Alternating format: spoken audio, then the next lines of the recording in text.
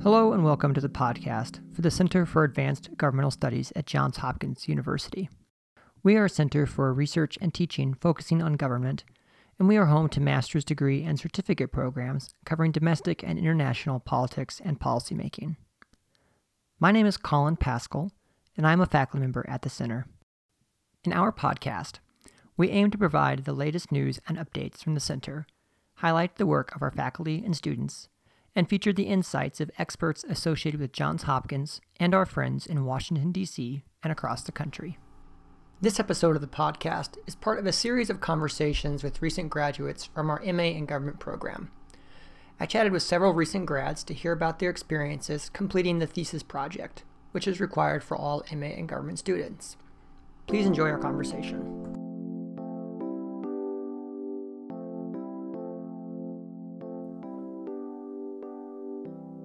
Good afternoon, Walker. Thanks for joining us for this conversation about the thesis process. I thought we could start with you just doing a quick personal introduction, telling us a little bit about what might have brought you to the MA in Government program and how that fits in with what you do professionally.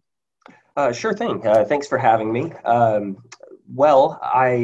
actually came back to school really to change careers. I've been doing logistics for the past decade, really. Been at the same company for nearly 10 years, both working in operations and now recently in line haul or dispatching. But during that 10-year period, I've also written and published on the side in various peer-reviewed journals on a variety of topics. And my wife actually hit me up one day and asked, why don't you do this professionally?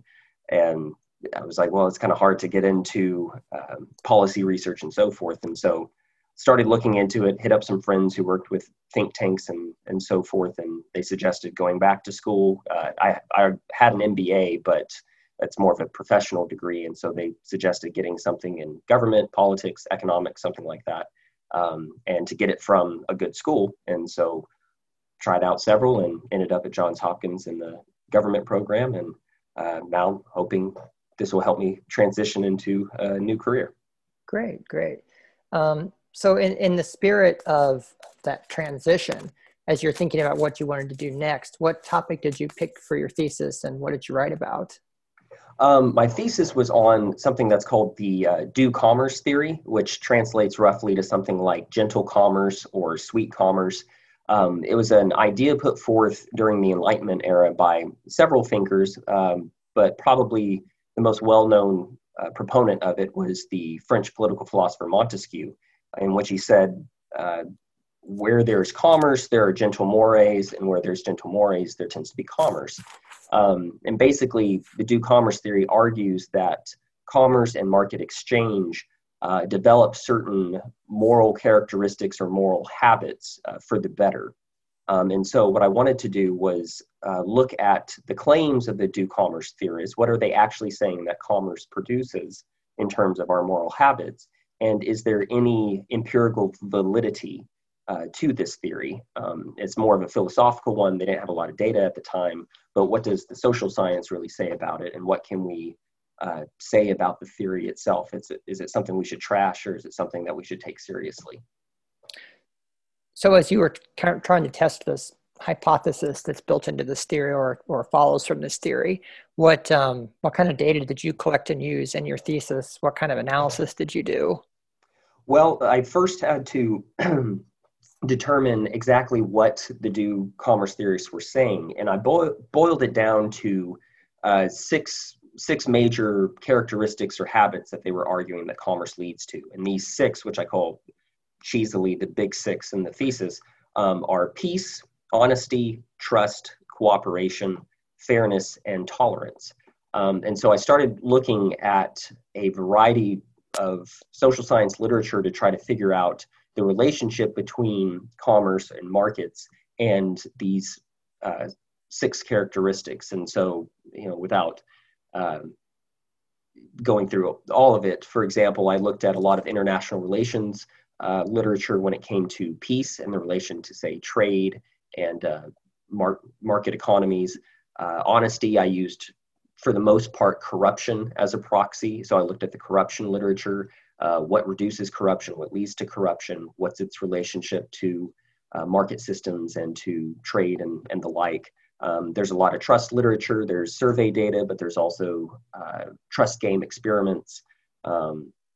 Same thing, tolerance, you also have some empirical data, but that one was more less quantitative and more qualitative, looking at the history of, say, the treatment of Dalits in India, Jews in Europe, African Americans in the United States, things like that. And so I tried to bring this big synthesis of a variety of literature to see what has social science really found in regards to this theory. And overall, I find that it really supports the do commerce theory. Okay. So how did you come to select this topic out of the many things that you could have pursued as part of the MA in Government program, and given your previous interests? Like what made you settle on this theory testing endeavor? Well, the do commerce theory has been of interest to me for several years. When we talk about things like markets, like trade, sometimes we focus on the actual economics, the economic output in a sense.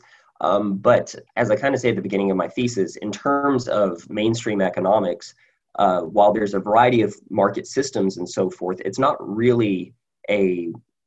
something that's really debated in terms of, a market system versus a centralized economy. It's, pretty mainstream that a market system works best, though there might be disagreements on how much the government should intervene in the economy. But overall, it takes a market framework. And so usually the argument is over the morality of it. And does it make us worse people? Does it make us better people? Are we greedy and selfish and so forth by participating in the market and in commerce? And so it just kind of became a philosophical thing to me that I thought was interesting. And I actually published a paper in the journal Economic Affairs a couple years ago, just right before I got into the program. But it was a short paper. It was only like 10 pages or so. And there was a lot more out there. And I really just kind of wanted to see, was it as robust as it seemed in the paper that I had already written? Was there more pushback? What if I did a deep dive into this? What would the answer be? And so it made me want to basically expand on that paper into something more of a book length. So that's what kind of drove me to explore that topic in particular. Interesting. Not to get too far afield or I guess into the weeds here. So your basic conclusion, you said, was that there is support for this theory that greater economic connection is associated with greater tranquility. Is that a fair statement? Tranquility seems to go with peace, but there's a lot of overlap between these 6 things. I mean, fairness and tolerance, and so I think that's a fair way to put it. So I don't study this field, so I'm new to this. So I'm asking for your perspective since you've engaged in it more than I have. What would you say about the fact that even though we live in a time when there's a lot of economic connectedness in the world, there's also still significant amounts of internal strife? I'm thinking particularly, and it's to a certain degree, interstate strife. So how do you compromise your conclusion with what looks like a very disordered world, even though it's a very economically connected one? If that's maybe too hard of a question, but I'm just interested in your perspective on that. Oh, for sure. And that's certainly something I had to qualify a lot within the thesis itself. It's definitely not that commerce is the only thing that will maybe lead to peace or trust and so forth, or even that it's a guarantee necessarily. If it had to be, 100%, if everyone just traded or had a market system, and it worked 100% of the time, that we never went to war, we never did something that was dishonest or so forth, I don't think any social science theory would live up to scrutiny. But overall, the main claim is that commerce promotes and is associated with these 6 characteristics. In other words, if you have trade, if you have a market system, you are, for example, less likely to go to war. all things being equal. Doesn't mean that you won't. Doesn't mean that'll never happen, but just less likely to. Same thing with corruption. You're more likely to see corruption in government and so forth in areas that have far more centralized economies, far more isolated from the world, and so on. I would also point out, though, even more recently, though, especially with the kind of disorder interstate conflicts, and even with the kind of populism and authoritarianism we've seen kind of crop up as of late, that a lot of that is also associated with increased isolation, increased protectionism, kind of a wanting to get away from economic connection. Now, granted, some of that is also driven by some of the grievances that people have about economic connection, whether legitimate or not. But it does seem to be that when you see those crop up, it goes hand in hand with wanting to get away from economic connection rather than for. And so you see that I kind of make a point in a few of the sections, for example, with human rights violations and so forth, that sometimes you see a relationship in which human rights violations will lead to less economic freedom. Now, that's not economic freedom causing human rights violation, or economic freedom leading to less economic freedom leading to less human rights violations, but less human rights violations leading more to economic freedom. And to me, that's still good evidence in favor of it, because it shows that it's antithetical.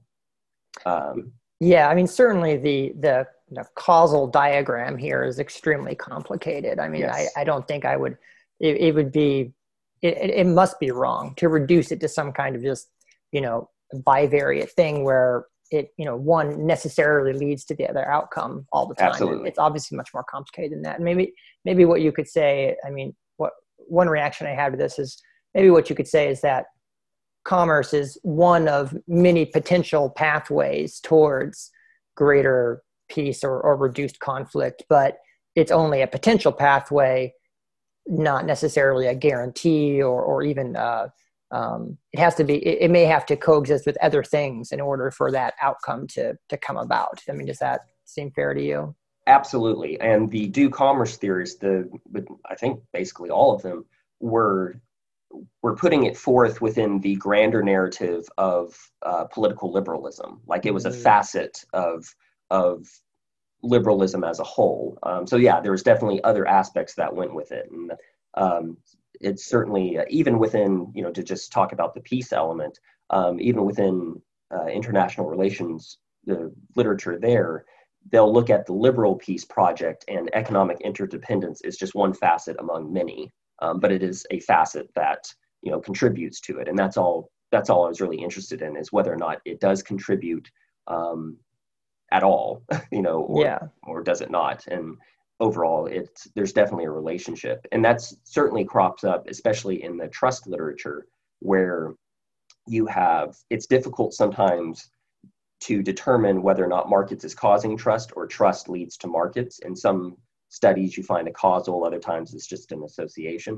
Mm-hmm. But even if trust was the foundation that led to markets, then market systems and market activity solidifies that trust, and it creates a kind of virtuous cycle. So it's often they're feeding off of each other. And that's mainly what I needed to show was whether or not there was an association at all, and if it helped promote these big six. Yeah. Well, these are huge ideas to be investigated. I mean, and no single thesis and beyond that, no single dissertation or book is going to, close the door on it. So, when thinking through your writing process, and as you grappled with these very big ideas, did you find anything surprising, or were there any obstacles that came up in your writing process? Sort of at a meta level, looking back now, how do you think the writing process went? The biggest obstacles for me in this particular thing, as you said, it's very big ideas, and it first started off with just the idea of, do markets make us moral? Like just something kind of general or vague like that. But morality itself is a big philosophical question. I mean, you have different schools of thought when it comes to ethics, virtue ethics, deontology, utilitarianism, and then there's fights over whether or not, are those ethical, and what is ethics, and what do we mean by ethics, and then you have meta ethics and so forth. And so I almost felt like I would have to ground my axioms first, and that's very difficult. And so that became an obstacle in where it seemed like I was, in a sense, overstating, or there was no way to really determine whether or not it made us moral. And so that made me have to narrow in on exactly what were the do commerce theorists saying, what were their actual claims, not just kind of a vague relation to what they were saying, but what did they actually say? And so I had to really dive into Montesquieu, Adam Smith, Thomas Paine, Joseph Priestley, a number of people, and like, what were their actual claims? Because that becomes something that is testable. It's, if they just say, well, it makes us moral, well, okay, in what sense? And what do you mean? And all the time? And what about, byproducts of it that may not be moral? Do we consider that, or, and so on. And so it just became a thing of where I had to define my terms and had to really hunker down on, what are the actual claims and what are the testable claims, and saying that, well, it leads to less violence, or, more peace, or it leads to more trusting behavior, less corruption. Those are things we can test. Whether or not, tolerance, for example, some people may argue that, well, being too tolerant is immoral. Whether or not that's true, that's a different question. But does commerce lead to more tolerant behavior towards people who are different from ourselves? That's something we can test. Things like that. So that was kind of an obstacle, and especially in the last semester of writing it, where it was kind of like, okay, I have to define this really, really well. So defining terms can sometimes be a pain, but it makes the paper a lot better. Oh, I mean, defining terms and these issues of conceptualization are, fundamental to the, social science and social inquiry generally. So I'm completely on board with you on that. I've spent a lot of time in my life sort of wondering, what am I really talking about here? Yeah, exactly. It's easy to get inside of your own head for sure. Yes. So yeah, I suppose, on that note, if looking back on your experience, if you were to provide anybody advice who was maybe thinking about, joining the MA in Government program and was contemplating doing this thesis, or advice to somebody who was actually actively in the process of doing the thesis, what would you tell them about the process? What do you think are the most important things for folks to know if they're thinking about diving into this, or are really actually in the process themselves? I think the three biggest things for me that will, in my view, that will make your thesis stronger is, that first thing of definitely defining your terms, and also defining or clarifying what you are saying and what you are not saying.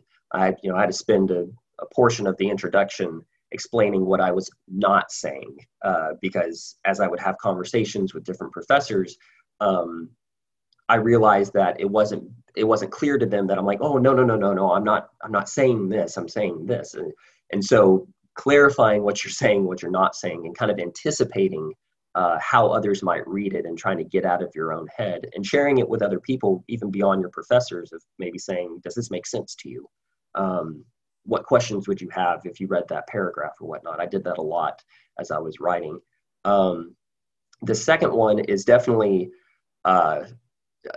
this seems obvious, but like, do your research. There's my thesis has a lot of footnotes, and really becoming familiar with the social science literature on your topic, because it's easy to think, oh, this is brand new and no one's ever touched on it, and that's probably untrue. Someone has probably touched it somewhere. And so to make sure you're not repeating yourself and that you're actually saying something new, you really have to familiarize yourself with the literature. But finally, this may not work for everyone, but I think it worked pretty well in my favor, is go big or go home. If you've got an ambitious idea, don't be scared of it. Try it out. It might take a lot more work if it's a really big idea or something that's really ambitious, but I think you'll be better for it, especially if you do those first two things. And I think people will find it interesting, provocative, and hopefully it'll put you out on the map, and make people take you more seriously, hopefully. So those are the three things I would say. Yeah. Well, I'm glad that it sounds like you had a very useful experience going big yourself on this thesis. And so it's a pleasure to talk with you about it. I definitely appreciate you taking the time to chat with us and sharing your insights this afternoon. And I wish you a happy 2021 and best of luck in going forward. Awesome. Thank you so much. Appreciate you having me. Okay. Thanks, Walker.